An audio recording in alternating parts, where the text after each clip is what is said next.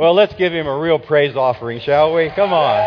If we're quiet, the stones will cry out. Oh, God is never going to let you down. As I was praying this morning, thank you, Dean. As I was praying this morning, I realized that each one of us are in very different circumstances. Some are ugly. Some are painful. Some are difficult. Some are beyond even anything that we think we might be able to bear. Is that true for anybody out there?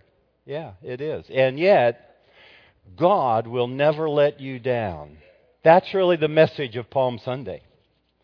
That's really what I'm going to try to capture as I've thought through and looked at my own circumstances and the circumstances of the people that I love and those that are closest to me. This morning, what I want to share is about Palm Sunday, of course. Palm Sunday, if you turn to John chapter 7, I want to talk about the paradoxes of Palm Sunday. And there are many of them, but I want to just begin with the notion, I guess, that first of all, what is Palm Sunday? I mean, we do these traditions, and sometimes we don't really know. In John chapter 12, verse 1, it says, "Then 6 days after the Passover, 6 days before the Passover." Now, the Passover that year happened to fall on a Friday. And 6 days before the Passover, Friday, Thursday, Wednesday, Tuesday, Monday, Sunday, by our calendar. I know the calendars were different, but 6 days before the Passover, Jesus came to Bethany, where Lazarus had been dead, whom he had raised from the dead. Now, if you're not familiar with that story, you can read what happened in John chapter 11. Mary and Martha, and you know the story. We often use it at funerals because it's one of those passages of great hope. Human death, the end of this life, is not the end. Is anybody glad for that besides me? There's more to life than what you can experience here. Whether the sun is shining outside, or whether it's raining, or snowing, or any other thing, God is still in control. So we want to set the context of looking at the rest of John's Gospel, but let me just say that Jesus was resolute about going to Jerusalem with his full premeditation, his full premeditated understanding of what was going to happen, not just on that day, but that week, which would culminate in a cross, and he would be crucified, really dead, and buried. Now, I don't think I can grasp that, or those truths, those realities. So let's just look, to start with, at some background of the significance of that day. The significance starts out with, if you read about when you go to a concordance or a lexicon and look up Palm Sunday, you'll find that every one of the gospel writers, Matthew, Mark, Luke, and John, give detail about that day, Palm Sunday. That makes it fairly significant. God thought it was important enough for human beings who had the inspiration of the Spirit upon them to write detail differently from 4 different perspectives, Matthew, Mark, Luke, and John, detail about that day. That makes it fairly significant. Matthew chapter 21 would be one account. Mark chapter 11 would be another account of Palm Sunday. Luke chapter 19, and the one that we'll shortly read, John chapter 12. So, not only did the New Testament writers give explicit detail about the day, Palm Sunday, but we also find out there's some detail in the Old Testament that was given about that day thousands of years before it ever happened. That makes it significant. Now, we see that because at least 2 Old Testament texts are actually quoted, actually more than that. But in Zechariah chapter 9, and I'll turn there, you may not want to do that because if you're like me, sometimes you forget where all these smaller and sometimes more insignificant books are, if we're honest. And we'd have to go to our table of contents and find it. But in Zechariah chapter 9, I looked ahead of time, verse 9, and, well, just read verse 9. Zechariah 9:9 says, "Rejoice greatly, O daughter of Zion. Shout, O daughter of Jerusalem." Why? "Behold, your king is coming to you. He is just and having salvation, and yet he is lowly and riding on a donkey, even a colt, the foal of a donkey." The incongruency, the paradox between in one verse of Scripture talking about your king is coming and he's lowly and he's riding on a little ass, a little donkey, a little colt. I know we use that word in multiple ways in English, and yet that's the way it was. He was riding this little donkey's colt. But the point here is that the story is significant not just because all 4 writers of the New Testament gospel included, but this day is significant because at least in 2 passages, this one, Zechariah 9, it's foretold, though they didn't understand it when it was written. They didn't get it any more than we can get what God is doing in the present because we can't always connect the dots. They didn't understand that, that meant Jesus was going to come and he would be riding on this lowly colt because when he came, most of the people missed him. They thought he was going to come as a king, riding on some supercharged stud white stallion and just destroying the enemies of Israel. With a spear, he didn't come that way, and because of that, they missed him. Psalm 119 or 118 is another text that I'll just look at with you real quickly. In Psalm 118, again, the Old Testament speaks about the day of Palm Sunday. In verse 22 of Psalm 118, it says, "The stone which the builders rejected has become the chief cornerstone." And some of the gospel accounts actually quote that text, though I don't think John does. Then he goes on, the psalmist says, "This is the Lord's doing, and it's marvelous in our eyes, and therefore this is the day the Lord has made, and we can rejoice and be glad in it." Beloved, I don't know what you're walking through. I could tell you my story. I don't know what difficulties you're in, what prognoses you've been given, or what situation that you're walking in, or how disappointed or discouraged you might be. The fact is, the stone that was rejected, who is Jesus, has become the chief cornerstone, and on him all of eternity and all of reality actually stands. And therefore, regardless of where you're walking today, this is still the day that the Lord has made. And we can rejoice and be glad in it. You see, that's why the stones would cry out if the disciples didn't give God praise on this event of the coming of Jesus. Background. The New Testament writers spoke explicitly of detail. Old Testament writers, at least 2, in fact more than that, spoke of this day. The Gospels then use the word Hosanna. What does Hosanna mean? Does anybody know? Save. He saves, or come to save. The word Hosanna means salvation. Palm Sunday gets its name actually from the event of people taking palm branches and ripping them from the trees and laying them before the colt on which Jesus was riding. We understand that, but they didn't understand it. You see, this king who was coming was also the one who would be mighty to save, though the paradox of how he would do that, they didn't understand. I suspect that what you're walking through in your life may somehow, or could somehow, be like the paradox of that Palm Sunday. And sometimes we are tempted in our own finite understanding to interpret the events of our lives as somehow, because things aren't working out from my perspective the way that I think they should work out, somehow God can't be in them. Come on. You see, let me give you some for instances, if I may.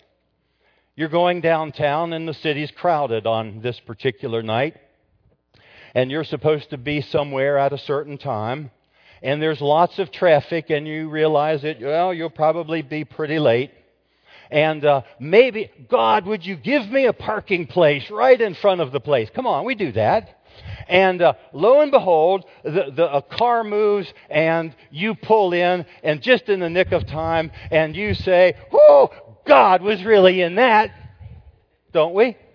Okay, what about if you're in the same circumstance and now you're 5 minutes late and you say, "God, I need a parking place right in front of that theater." Some of you are snickering because you do it just as I do. You know, and God doesn't perform the way you think He should. God can't be in that, we say. In other words, we become somehow linked with whether the circumstance appears to us to be positive, that's God, or whether the circumstance appears to be negative, that can't be God. Do you see where I'm going with this? From the perspective of Palm Sunday, things didn't look so good for Jesus. Here's the point. Never in history had there been any event so promising, on one hand, the paradox, and ended in such despair. The question is, was God in it?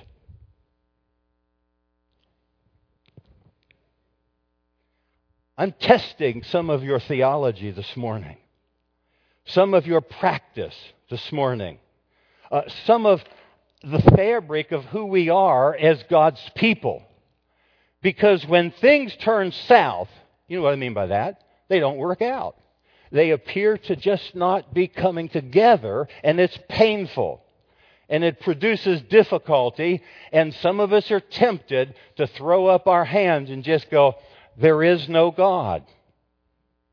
God can't be in that." Well, beloved, God might be right in the middle of it. You see, in John chapter 12, let me go back there, having already read verse 1. 6 days before the Passover, Jesus came to Bethany, where Lazarus had been raised from the dead. God was obviously there, whom He had raised from the dead. Now, if you slide over to verse 9 of that same chapter, chapter 12 of John's Gospel, now a great many of the Jews knew that He, Jesus, was there, and they came not so much for Jesus' sake, that is, because He was there, but that they might see Lazarus, the dead man who was dead for 4 days, wrapped in grave clothes, and Jesus simply spoke and said, "Come forth." And Lazarus came bounding, jumping, who knows, stumbling out of the tomb, alive as ever. But, verse 10, the chief priest plotted to put Lazarus to death a second time.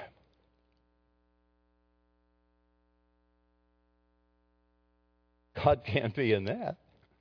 God already raised Him from the dead. Verse 11, because on account of him, Lazarus, many of the Jews were leaving Judaism, went away, and believed in Jesus. The circumstances of the Pharisees and the Sadducees, from their appearance, from their perspective, was not going well. Verse 12, then the story picks up that we're more familiar with. The next day. Now remember, verse 1 said 6 days So this is the fifth day. This is the Sunday, if you will.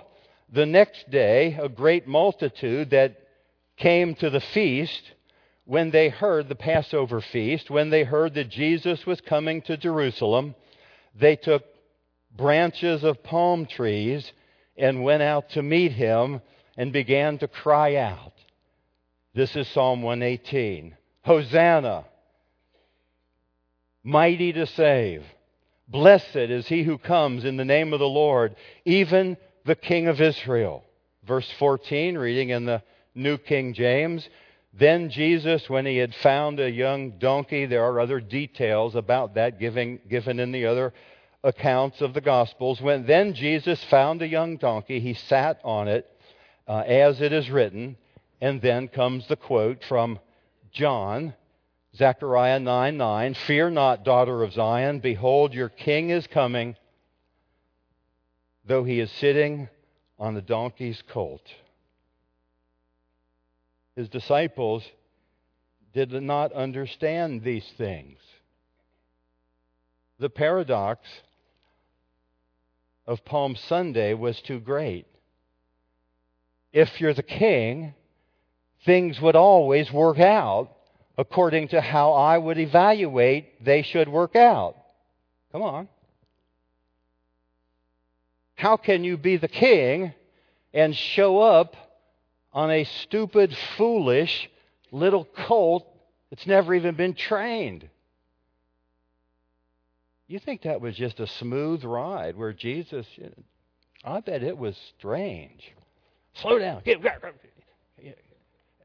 We don't know. And the disciples did not understand these things at first, but it goes on and it says, but when Jesus was glorified, then they remembered these things that were written about him and that they had done those things to him. You see, Palm Sunday gets its name from that experience of ripping the palm branches and Jesus the King and coming as a servant entered into Jerusalem. But you see, never in history has there been events with so much potential for celebration and exuberance and yet fraught with so much despair. You see, when Jesus began his descent from the Mount of Olives, I've only been to Israel on one occasion in 1982, I believe it was, and standing on the Mount of Olives, some of you have been there. Anybody been to the Mount of Olives? Some of you numerous times. You can look down into the Kidron Valley and across this long valley and up the other side of the hill, the ascent to Zion and Jerusalem on the hill, that hill, the hill of Zion. You see, Jesus began his descent down the Mount of Olives. The crowds were thrilled. Hosanna! Blessed is he who comes in the name of the Lord. But the disciples at that point felt somewhat vindicated. Why would they feel vindicated? Because Jesus said, leave everything and follow me. And lo and behold, many of them did. They left everything and they followed Jesus, and now they see Jesus, the disciples, saying, Hosanna, mighty to save, blessed is the King of Israel, and they were feeling pretty good about their appearance of things. Things are working out. Okay, he's riding a donkey, but hey, they're crying out his name. They were thrilled with what they began to see. They felt vindicated. They'd left everything. The crowd was convinced that their long-awaited Messiah had come. I mean, after all, he had just raised Lazarus, this dead guy for 4 days dead, to life. What would happen if that would occur in our church? What would happen if that occurred in our city? I bet people would come to see him. He, or if you will, she, who had been dead. But I bet you there'd be some people that would sneer and mock. I bet you some people wouldn't believe, even though It was testified to them that we knew this man and he had XYZ and it killed him. He died and somehow now he's alive. Well, weirder things happen in life and they would simply shake it off. You see, the crowd was convinced that their long-awaited Messiah had come. But by the time Passover arrived, this was Sunday.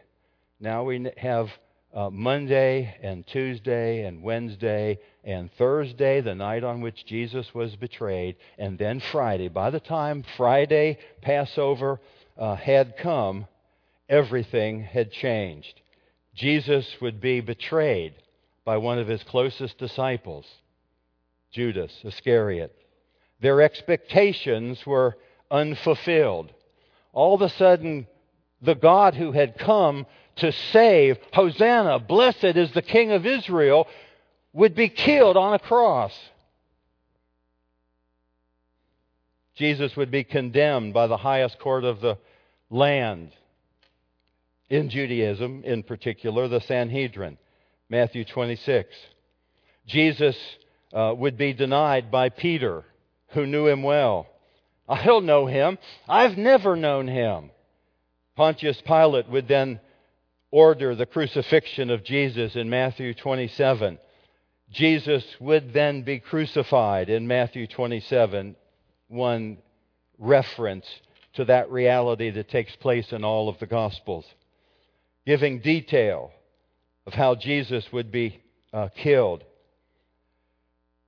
You see, Jesus died a terrible death. Jesus was crucified.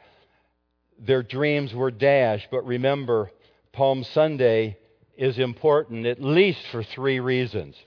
Not only that detail is given by all of the New Testament gospel writers, not only that it was foretold in the Old Testament at least two places, in fact, many, many more. Isaiah 53, he bore our sin. By his stripes we are healed. Jesus was crucified, but there are three reasons why Palm Sunday is important. It was foretold in the Old Testament. It was heralded by the New Testament writers, but Jesus himself was the architect of these events.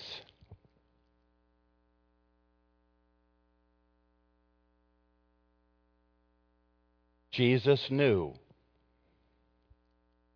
that there awaited him on Passover, the day in the Old Testament when the death angel passed over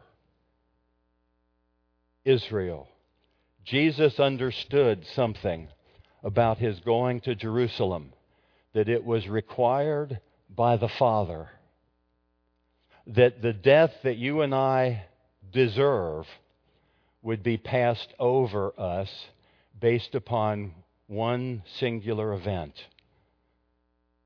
Jesus going to a cross and giving his life for you,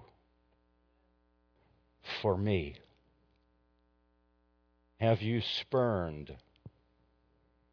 Have you trivialized the cross of Jesus? Have you become a religious disciple? These are rhetorical questions, not aimed at any one of us, but at all of us. Have we become so religious that we only want the good things? Have we been so trivializing the gospel that we can't recognize even when things are difficult, even when life turns against us, that we are still more than conquerors through him who loved us and gave himself for us? You see, I don't want to live my life as a religious man. I want to be an authentic disciple who would say, what if Jesus were really real? How then should I live my life? There are so many religious people in the Western culture, and many of them, I'm sure with many of you, make us sick because they're more religious than they are authentic. The days in which we're living, beloved, is calling for unprecedented life in Jesus. Jesus set his face The King James says, like flint. To go to a cross, to go to Jerusalem, to accomplish what no one else could accomplish for us. Remember that Palm Sunday was so promising, and yet it was also such a despair. Nothing seemed to turn out the way the people had hoped. You see, the question that I'm sort of driving at is, if God is in something, if God is in something, it is significant regardless of the perceived outcome. Let me say it again.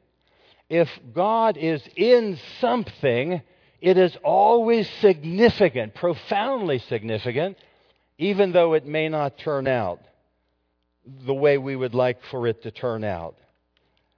You see, that something doesn't have the appearance of a happy ending is no proof that God wasn't in it.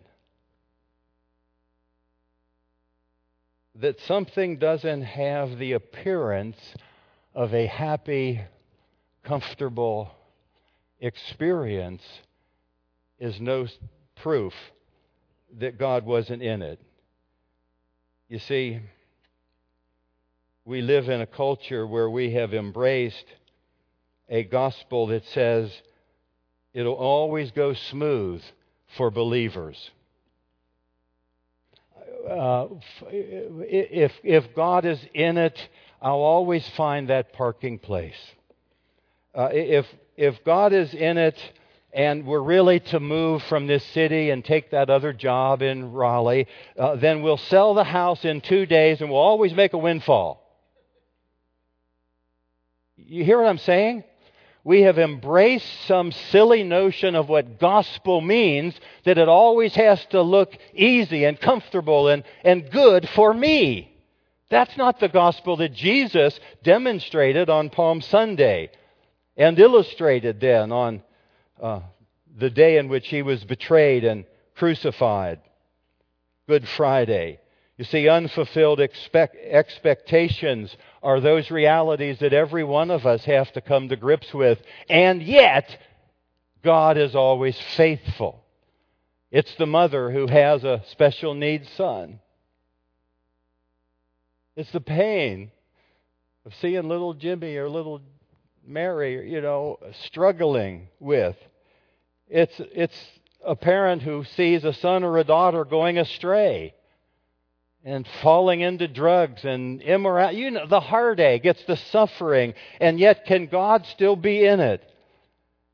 It's the person who's taken in an accident or loses a loved one.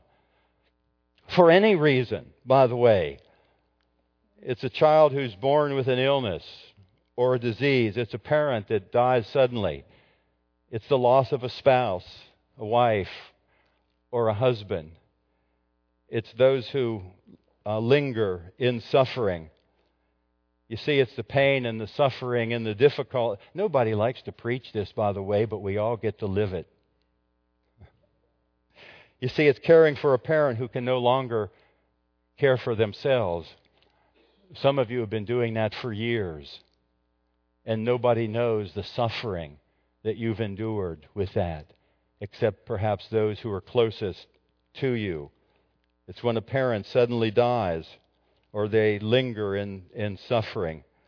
You see, it's a nation that doesn't seem to be going the way we hope that it would or think that it ought. There's suffering involved in that.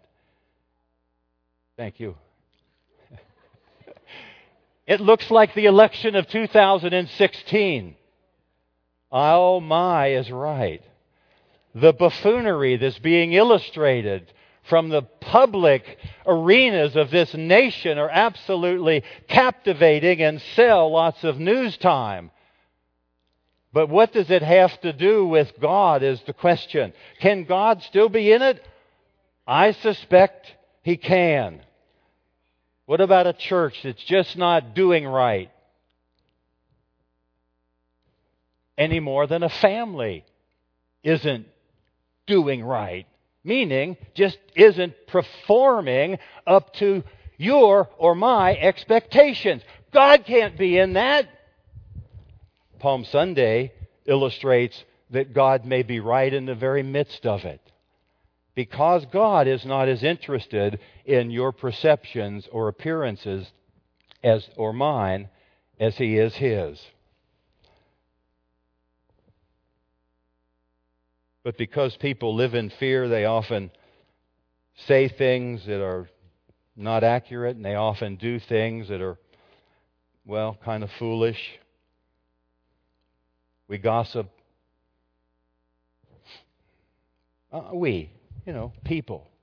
When we're in pain, when we don't know if God is in the midst, then we must assert what we believe is what is best. The disciples understood that. Jesus said to them, go into such and such a place and do thus and so. You remember the story? I can't quote it. And they wouldn't receive Jesus. And the disciples came back and said, would you want us to call down lightning on these folks and kill them?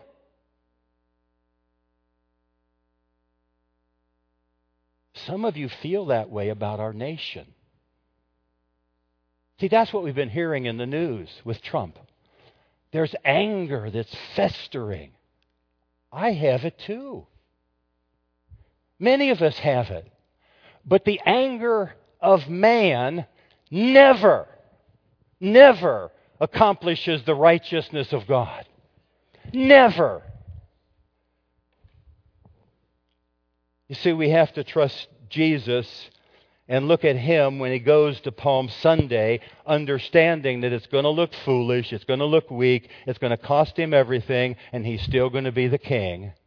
And He's still going to draw men and women to Himself when we lift Him up and get our eyes off of ourselves and our needs and our appearances and how we perceive things ought to go, and stop trying to control God. We can't control this nation. I know you can vote, and I already have. Probably most of you did. But we can't control it. There are so many things we can't control. Then what can we do? Turn your eyes upon Jesus and look full in His wonderful face. And the things of this world will grow strangely dim in the light of His glory and His grace. It's always been that way. Beloved, those who understood, certainly later, it says His disciples did not understand these things at first, but when the Spirit of Jesus came on Pentecost and God, transcendent Jesus, dead, buried, raised from the dead, ascended back to the Father, and from that exalted place, the Scripture says, the Father and the Son poured out the Spirit of God. Why did He do that? So that you and I, in our frailty, in our divided affections, in our wrong appearance judgments, can have God now living in us so that we can understand what is reality from His standpoint and no longer live out of our cerebralness, our mental judgments. You see, that is what makes a people different. You see, it's through the death and the resurrection of Christ that we're born into a kingdom where the King reigns. You don't get to reign.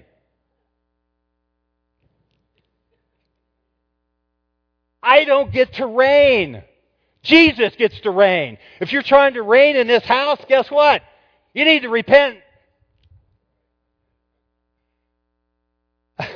That's the gospel, beloved. That's the gospel. And when we try to reign and rule and control and manipulate and try to make things happen because we are angry, we will simply bring difficulty into our own lives and the lives of other people. Won't we? We are our own worst enemy at times. You see, the people who understood that the death and the resurrection of Christ birthed them into something absolutely new. They understood for the first time that they were more than conquerors through every situation in their lives. The death of loved ones. If you read Hebrews 11, some were sawed in half. Anybody experienced that lately? Some of them lived in caves. They were stoned. You see, the faithful who simply believed in Jesus, they suffered, and yet God was in the midst of it. We are more than conquerors, even in the midst of our difficulty. They were victorious regardless of their unfulfilled expectations. We are a culture of whiners. And I lead the pack. I don't like this, and I don't like that, and I whine about this, and I whine about that. Come on, David, amen. Take your hanky out and shake that bad boy. You know, that's what I do. We whine because we want it our way. And Palm Sunday says, son or daughter, we're going to have it my way, not yours. It's going to cost my son a cross. And ultimately, it's going to cost you one. You can gripe and you can moan, but it's going to cost you a cross. You see, we're living a new life in Jesus. We're brought into a new humanity. We are given access to a new community of people who have like precious faith, though they're still human just like we are. That's why we need to be in small groups. That's why we need to share our lives with each other. Why? Because sometimes I'm stupid. And I need somebody to tell me so. And many of you do. And guess what? It's okay. Because I just need to grow up and get over it and listen and deal with what is mine to deal with and ultimately turn my attention back to Jesus. And beloved, that's your calling as well. You see, it will cost us a cross, a new humanity, a new community, a new man. Whether you're male or female, in Jesus you are new. New. If anyone is in Christ, they are a new creation. Why are we still living so cotton-picking old, thinking and looking? Is the question. It's the uncrucified self that rules and reigns in this life. Please understand, I'm talking to me first. Lest you misunderstand this monologue. You see, we're citizens of a new kingdom. We have a new king. Now we are participants in this new community. We're different from all other people on the face of the earth. Doesn't make you able to have an attitude of more righteous and holy than anybody else. It is by grace that we've been saved through faith. This is not of yourself. It's the gift of God. Lest anyone should boast.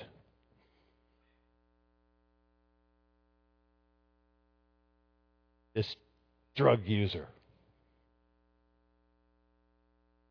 this alcoholic, this prostitute, this blue-haired, pink-haired,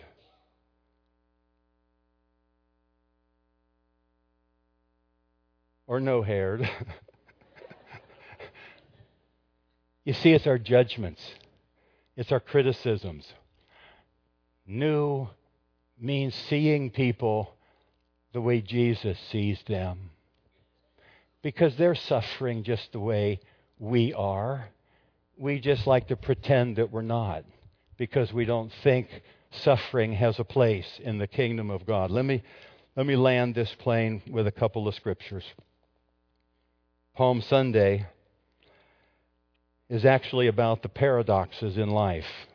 The pain of unfulfilled expectations that all of us have. Isaiah 53 verse 4 says that He carried our sins and our sorrows. Jesus in Isaiah 53 could have been quoted in that Palm Sunday celebration. He not only carried our sin and our sorrows, but He covered them, so that the one who judges righteously now, the Father of light, can look at the likes of me and say, wow, I don't see you anymore.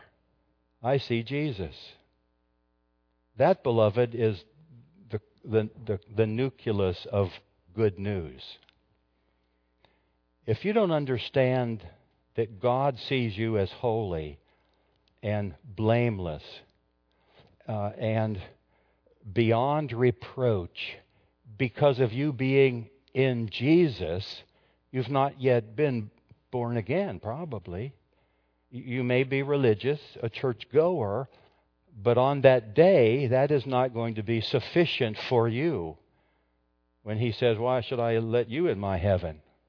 Well, because I've been good and, I've been religious. I've been part of the church all my life. Jesus said it this way, unless a man is born again into the kingdom of God from on high by the Spirit, unless he's born again, he cannot enter or see the kingdom of God. That, beloved, is the problem with the American church. Many people coming on Sundays, and if they like the show, they stay. If they don't like the show, they go. And guess what? It's never about you liking the show. It's not about me liking the show. It's about Jesus having shown what is most important. To know Him and follow Him and love Him. Isaiah 53, He carried our sorrows. Philippians 3:10 says it this way. Paul says, I want to know Him and the power of His resurrection and the fellowship of His suffering, that I might be conformed to His very image. It isn't just about power of resurrection. You can't have resurrection without the fellowship of suffering. It's the full orbedness of the gospel. What if women would live as if there really was a God and it made a big difference in this world? What if men would live as if Jesus were the sole reason for living? John, do you have something? Stand up if you want to and speak to the crowd as loudly as you can.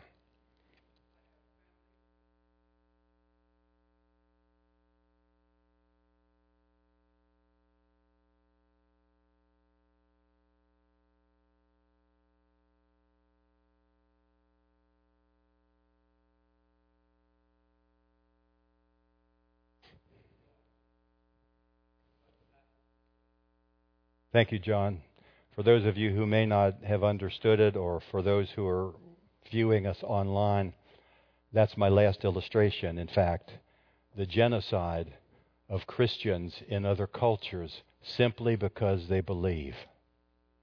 Oh, they're different from us, but it is real genocide of Christians.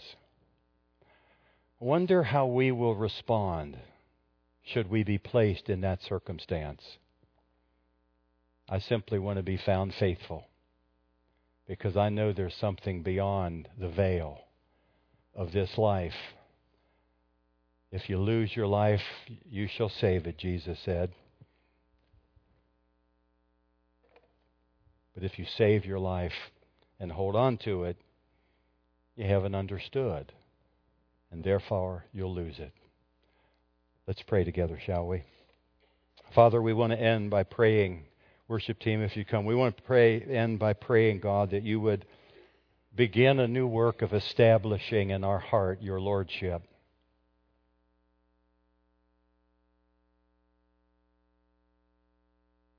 Holy Spirit, we invite you to bring forth the response that is appropriate from each person here. Would you start with me?